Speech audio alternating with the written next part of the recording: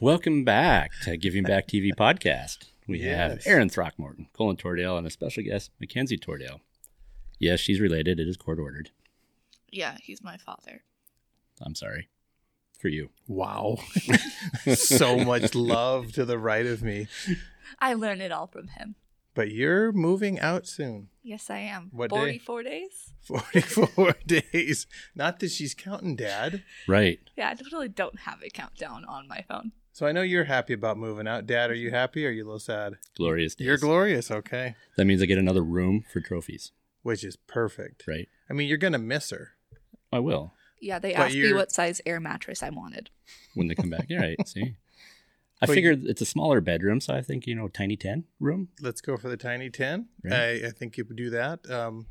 She comes back from college. She can sleep right there on the couch. Absolutely. Yep. Or the air mattress. Or the air Doesn't mattress. matter. Hey, air mattresses are comfortable. They're loud.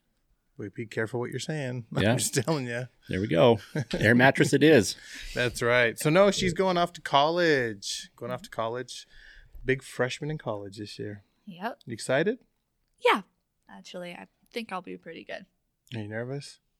A little, but not really. That's normal. Yeah. That's normal. It usually hits you when mom and dad drive away from leaving you. More than likely, yes. Mm-hmm. Yeah, but from my experience, it's tougher on mom and dad driving away. The kids are usually like freedom. Yeah. Yes. But it is a little scary. I'll probably be excited because I know the orientation lasts a whole week and it's just a bunch of fun activities. And then I know my mom's just going to be crying on the drive home. So you're going to be driving. Enjoy. Yes. You look so happy right now. I'm having noise canceling earphones in. It'll be fine. Yeah, you'll be all right. Yeah. You can just listen to the Giving Back TV podcast on the way home. I mean, what better thing to listen to while you're driving down the road? I know. So many great subjects. We got a good subject today, actually. We do. And it all came from her. Yay. So you want to tell us what we're talking about today? We're talking about trophy hunting and even the stigmas surrounding it. I love it. Yeah, so why did we bring the subject up and why are you here to join us today? Because in my junior year, in my AP language class, we were supposed to do discussions every week, and someone would lead the discussions every week. You choose a controversial topic, and you give everyone to read an article, and you give them questions to answer, and so you have discussion topics every Friday. My discussion was on the stigma of trophy hunting. So I gave them the article and we had a bunch of questions that I gave them and we just sat down and had discussion. I knew going into that discussion that a lot of the people in my class were very much against trophy hunting. And by the end of that discussion, they changed their minds. So even here in Montana, kids in your class were against hunting or just the term trophy hunting? I'm fairly certain it was just the term trophy hunting. Okay. So what did they think trophy hunting meant? They pretty much thought it was the same thing as poaching. You're just going out and you're just shooting a bunch of animals just because you want the trophy. They didn't think about where the meat goes or what the influence is on the local communities and everything. Okay. So, and a lot of people are probably going to ask, well, what makes you an expert? I've been on the trips where we went trophy hunting twice in South Africa. So you've seen it firsthand. Yes. Yes. Your dad and your mom going on that trip. Yeah. Yes. And yeah, I do understand where people come from if they don't know or understand. They think the trophy, you have a stuffed animal on your wall, right? Yep. You just went there, you didn't bring meat back or anything else. So here, when people poach and we see in the paper, they just cut the head off or the horns off and leave the animal to rot and waste. But that's not what we do. I mean, the meat is used. Every part of that animal is used. That's why when I went into this discussion, I kind of just started it off with, just so you all know, I've done this twice now, and I have firsthand experience. And they were all just like, oh my God, you have? And so they started asking me personal questions about it. What did you do with the meat? Which it went to a local school there, and we got to deliver it in person, which was awesome. And that was in South Africa. Yes. Yeah. Mm-hmm. No, I mean, that's the thing. And I was talking to another friend of mine who's in the hunting industry, and he said, we need to stop being afraid of using the term trophy hunting. We need to kind of take our narrative back because, like you said, it's so misunderstood. And there are people, even people in our region, that'll go out and shoot a bull elk, cut the head off and leave it. Mm-hmm. That's not a trophy hunter. That's a poacher. Yes. And there's a very big difference in that. And I know that, most of my clients, friends, whoever go to Africa, they want to know where the meat goes. They want to be a part of this, chain. But you're not bringing the meat back home. So you're there trophy hunting. Mm-hmm. That's what you're doing. The reason we're not bringing the meat back home, because it all tastes really good, very good, is the countries don't allow the export of the meat. And in the U.S., they won't allow the import of it, from Africa. No meat can come in from Africa. But I always tell people, well, what about the guy that just goes over and drops $50,000 and he doesn't care where the meat goes? That's fine. That's really his prerogative. But that $50,000, half of that money is going to get reinvested into that community, whether it's, for their school systems, for their hospitals, for the anti-poaching. And it's also going to go to, if you're, let's say in South Africa, and you're on a farm, that's going to go back into that conservation model or breeding model for that outfitter, which is helping the longevity of these animals. So trophy hunting, there's really nothing bad about trophy hunting. It's just very misunderstood. Yeah, that's part of what I talked about in my discussion. Is I highlighted the importance of trophy hunting in the conservation of these animals and in efforts to like anti-poaching efforts. And so I highlighted that and discussed this with my class. And I know a lot of them just listened to me so intently that I hadn't seen in any discussions prior to that.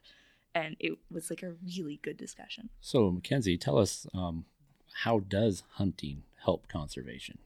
Well, the outfitters obviously care a lot about their animals because their means of providing a living for themselves and for their employees. So they're going to look for good traits in the animals that help the diversity of the species and keeps the herds of the species they have healthy. They are going to they have anti-poacher measures taken because they don't want poachers killing their animals naturally. Yeah.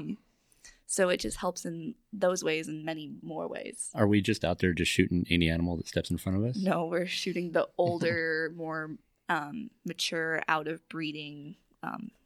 Right, because I don't know how many animals stepped in front of us in the blinds and just, nope, no shooters there.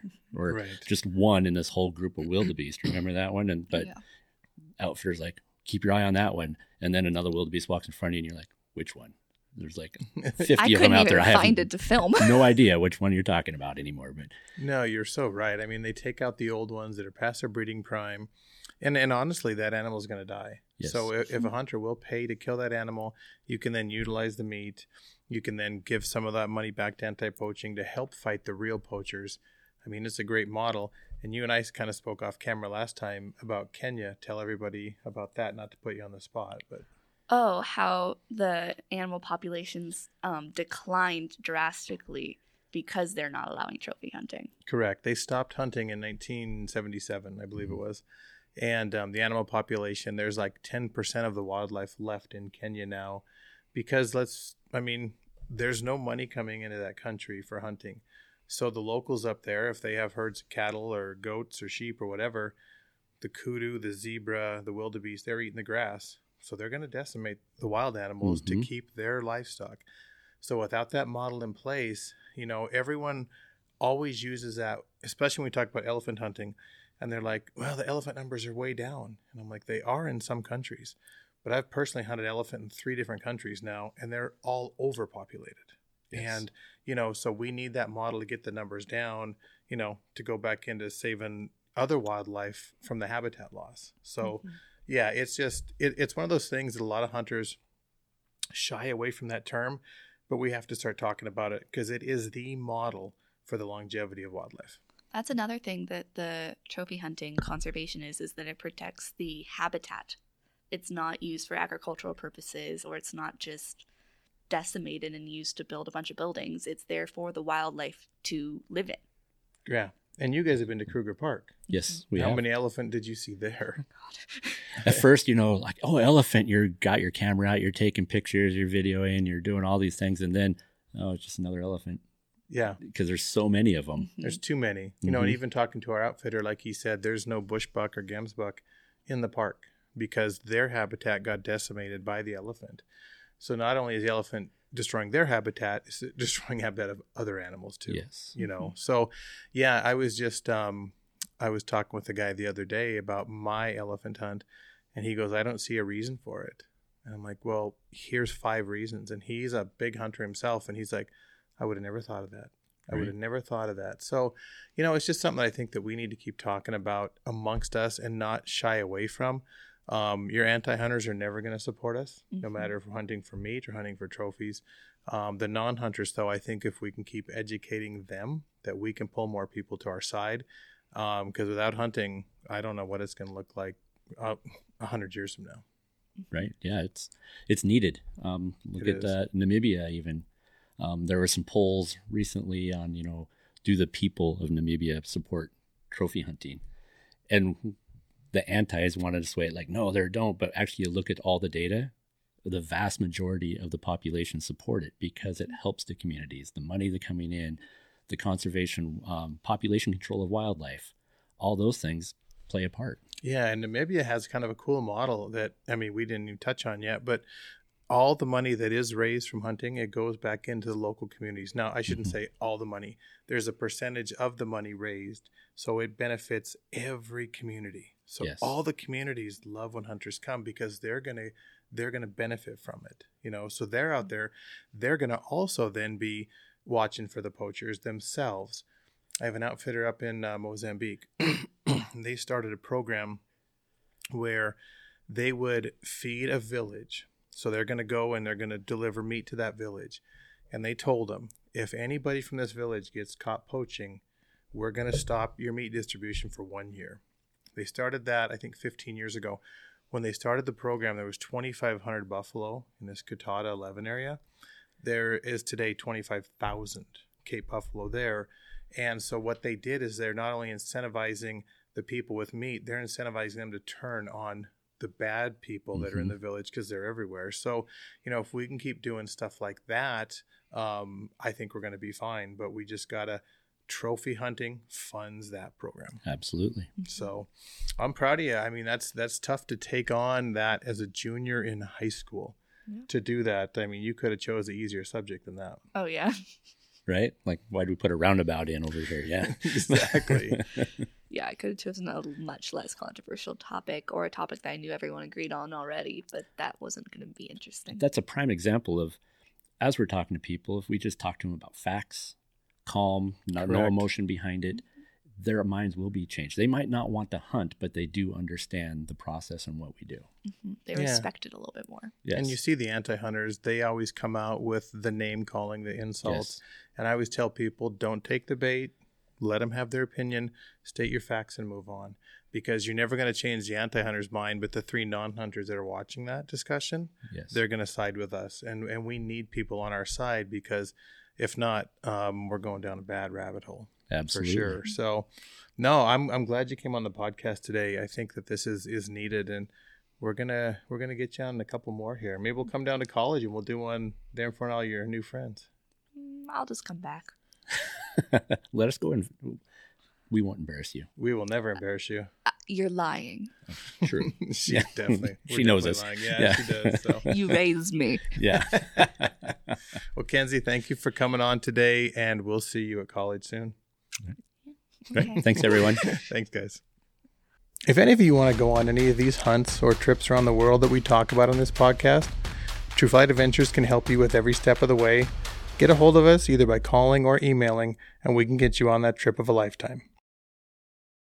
Thank you for joining us. If you'd like to hear more of our stories and commentary, or something to sleep to, be sure to follow us on Spotify, Google Podcast, or Apple Podcast. If you enjoy watching us ramble on, then subscribe on YouTube or Carbon TV. Until next time on Giving Back TV Podcast.